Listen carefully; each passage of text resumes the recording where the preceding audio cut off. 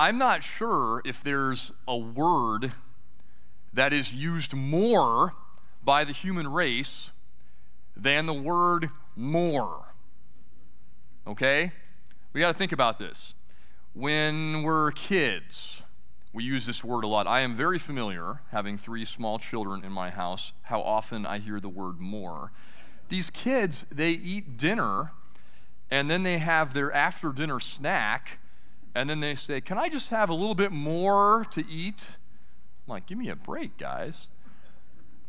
But then maybe you remember back to when you were a kid as well, and you're thinking about, maybe you were at the playground or at a friend's house or something, and mom or dad said, "It's time to go." And then you would say something like, "Can I just have 2 more minutes? Just 2 more minutes?" Bedtime is the big one, right? It's bedtime.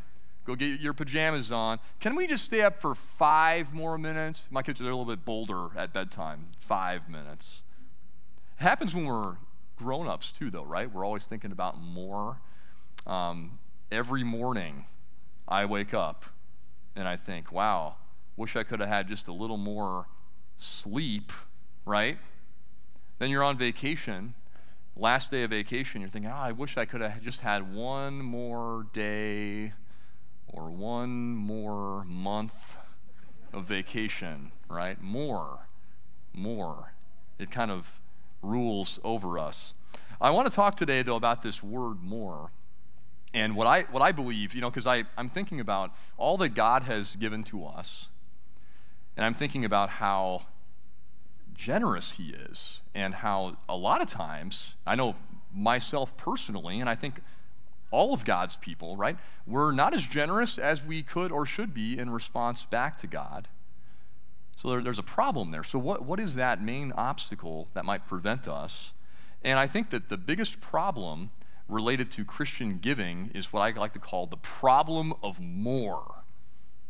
The problem of more. So now you guys are thinking, you guys are like, okay, Pastor, I've heard some sermons about money before. So I'm trying to guess which way you're going with this one, which version of this sermon you're going to go with. This is usually the time where I think I'm supposed to yell at you for being greedy, right? Let's do that for a minute at least. We think about, and I'm also being serious, but think about it in our American context in the 21st century. I know, like everybody that I know seems like they're always getting nicer stuff, right? So we're all kind of like running around trying to get our dream this and our dream that, and then so many people that I talk to, though, or I hear about, it's like, you get your dream job, and you get your dream house, and you get your dream car, and you take your dream vacation and all this stuff, and then like 6 months later, you're like, is this all it is? Right? There's got to be more. So that we have like this insatiable desire to keep having more and more and more. That's definitely a big problem that we all have. We're all impacted by it. That is not, though, the ultimate direction that I want to take us here today. It's certainly a problem. Greed, we could call it. That would be one problem of more that we have, that we face. But I think there's even a deeper one, a more dangerous one, and that is the faith aspect, I believe, of the problem of more. The faith aspect. What do I mean by that? I'm going to define the problem of more for us today as we don't always trust God to provide more. We don't always trust God to provide more. And this can be a big issue. When I don't fully trust, when I don't have the confidence that God's going to give me more when I need it, I'm not going to be as generous. I'm going to be a little more tight with what God has given to me.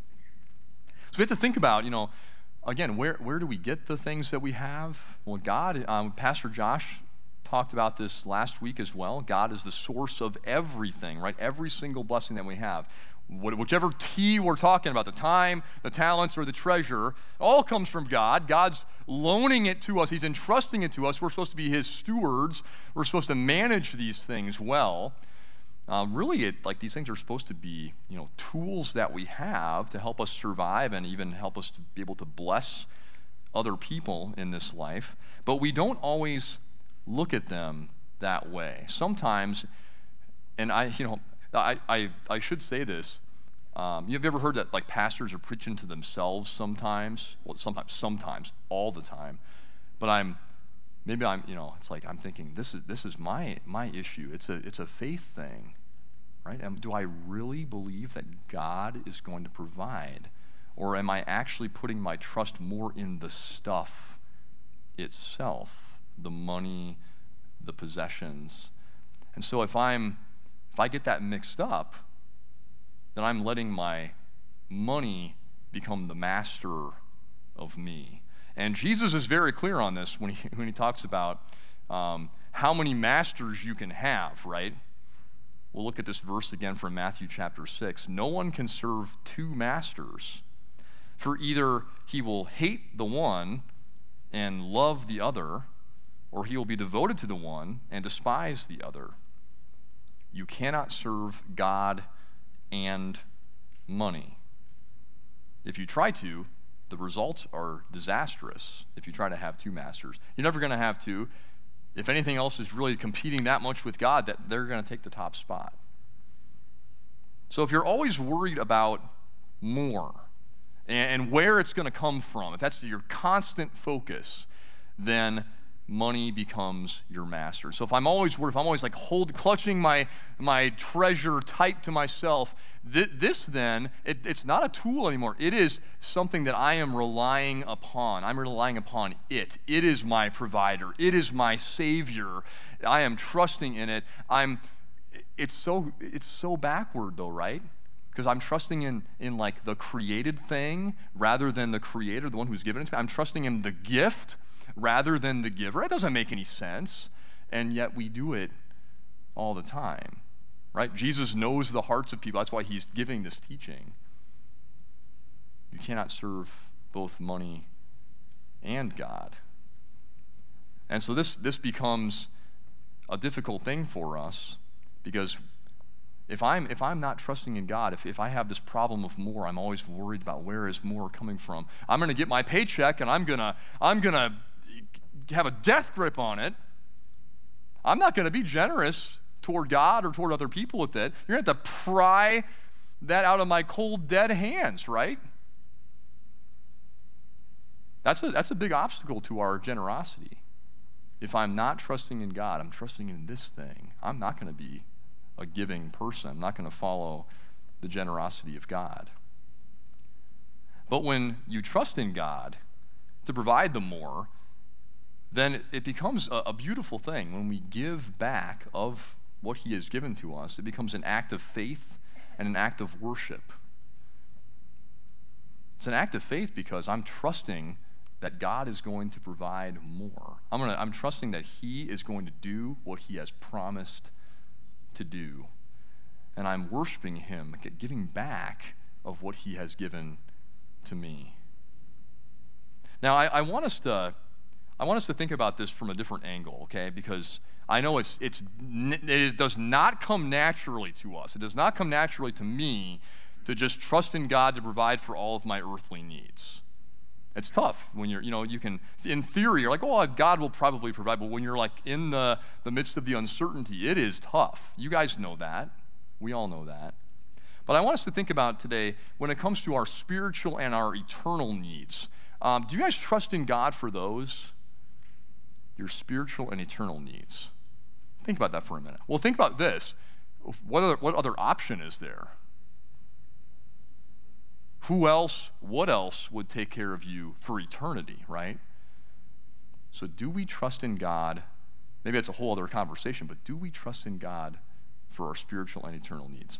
So I'm thinking about this, like when I open up the Word of God, now when you guys open up the Bible, when you're reading God's Word, are you worried that he's not going to have a word for you that day? Are you worried that his promises had an expiration date or something? It's not going to be, this page is not going to be found. Are you worried about that ever? That there's going to be no word from? No, of course not. You know his word is there for you. When you guys come to worship, like a little bit later in preparation to take communion, we're going to have a time of confession, and we're prayerfully confessing our sins before God. Are you worried that there's not going to be any absolution remaining for you? Do you, as you're driving here, like, I sure hope that God's got some forgiveness left for me. Hope it hasn't run out yet. No, of course not. When we come to the Lord's table, are you worried that, like, oh, the body and blood of Christ for me is not going to be there? Are we worried that God has a scarcity problem when it comes to his grace and his love and his forgiveness for us? No. We know that God, just as he has promised, he's giving us all things in Christ Jesus, our Lord and Savior. He has prepared everything. He has given us every blessing for all eternity. So what does that mean for the earthly needs? At least the way I think of it, I think it's way more difficult to provide for eternal needs. You know, God's kind of showing off when he does all that, right? It's way more difficult than providing for the earthly needs. So it just, from a logical standpoint, it makes sense to trust in God than, trust in him for the earthly needs. That's the easy part for him. That's the short time frame, right? If God's going to provide for your eternity, he is going to provide, just as he has promised, for all of your earthly needs. Thinking about Jesus' words in Matthew chapter 6 again, he says, your heavenly Father knows that you need all these things. He takes care of the birds, he takes care of the flowers. He's going to take care of you. Jesus is saying this because he knows the things that we struggle with. God is not like this, out-of-touch, aloof Heavenly Father. It's like, oh, wait, you guys wanted to be paid like every 2 weeks? You guys wanted to eat every single day? I'm shocked by that. God's like falling out of his chair to find out the things that we need. No, he is intimately involved. He knows exactly what we need, and he has promised to provide every step of the way.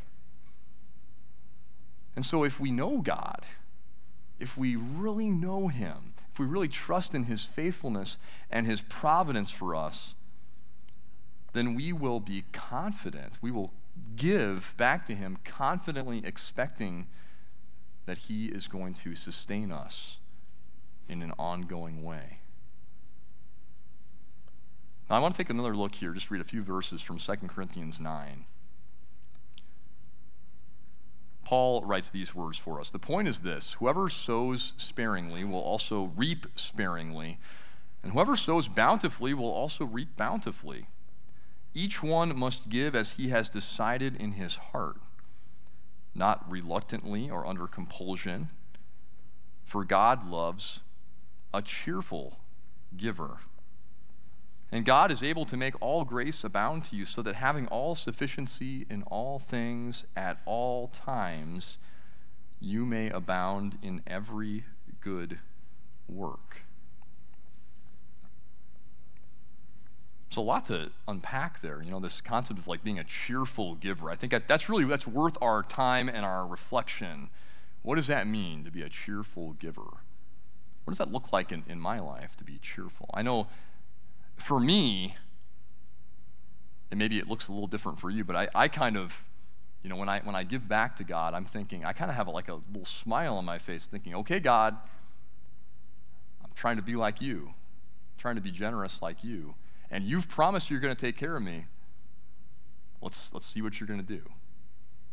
It's kind of that expectation, but it's that relationship that we have, right? As sons and daughters of God, we know who he is, and we know he's going to keep his word. So here you go, God, giving back to you. I know you're going to continue to take care of me. This is yours. Do what you will with it. It's not like he's, coming to collect his tax from us or something. It's an act of faith to cheerfully give back to him. We sometimes talk about this biblical concept of what we call firstfruits giving. And this is like the ultimate act of faith. This is the ultimate act of, I know, God, I know who you are. I know what you've promised. I believe you. This is giving right off the top. We see this popping up all over the place in the Bible, but first example of people giving something, we have Cain and Abel, right? Abel is a first fruits giver, gives God the very best. Cain does not. Cain was kind of hedging, didn't know if he was going to get more good from God. Abel knew. Cain got in trouble. Firstfruits giving, though, is cheerfully and confidently giving back to God, expecting that he will continually provide more. It's not holding back and saying, well, God, I'm going to wait and see until you provide more. It's just, here it goes. I know that you're going to take care of me. Because God has taken care of us. He has given everything, and we want to be like him, right? He's our generous Father. He's the one who gave all of himself. Jesus gave all of himself, dying on the cross to provide for your eternal future. And you better believe that he's providing each and every day of your earthly life as well. He's got you. And so later today, here as we've kind of wrapping up our few weeks talking about the generosity of God and our response back to him, we handed out these commitment cards and everything last time, ways you can indicate, like ways you can serve with your time and your talents and your treasure. There's a basket there if you want to return those on the way out of church today. There will be opportunities the next couple of weeks to do the same thing, but I pray that God will really just help us to take a thoughtful reflection on all that he has done for us, so we can think about how we can trust him for everything and how we can give back generously, just like he has given so generously to us in Christ Jesus. Would you pray with me?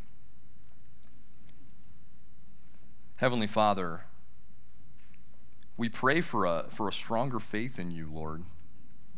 You've got a perfect track record of being with us, of providing for us for all things. Help us to continually trust in you, and help us to be good stewards of what you have given to us here in this life. Help us be about your work and increase our dependence upon you day by day. In Jesus' name we pray.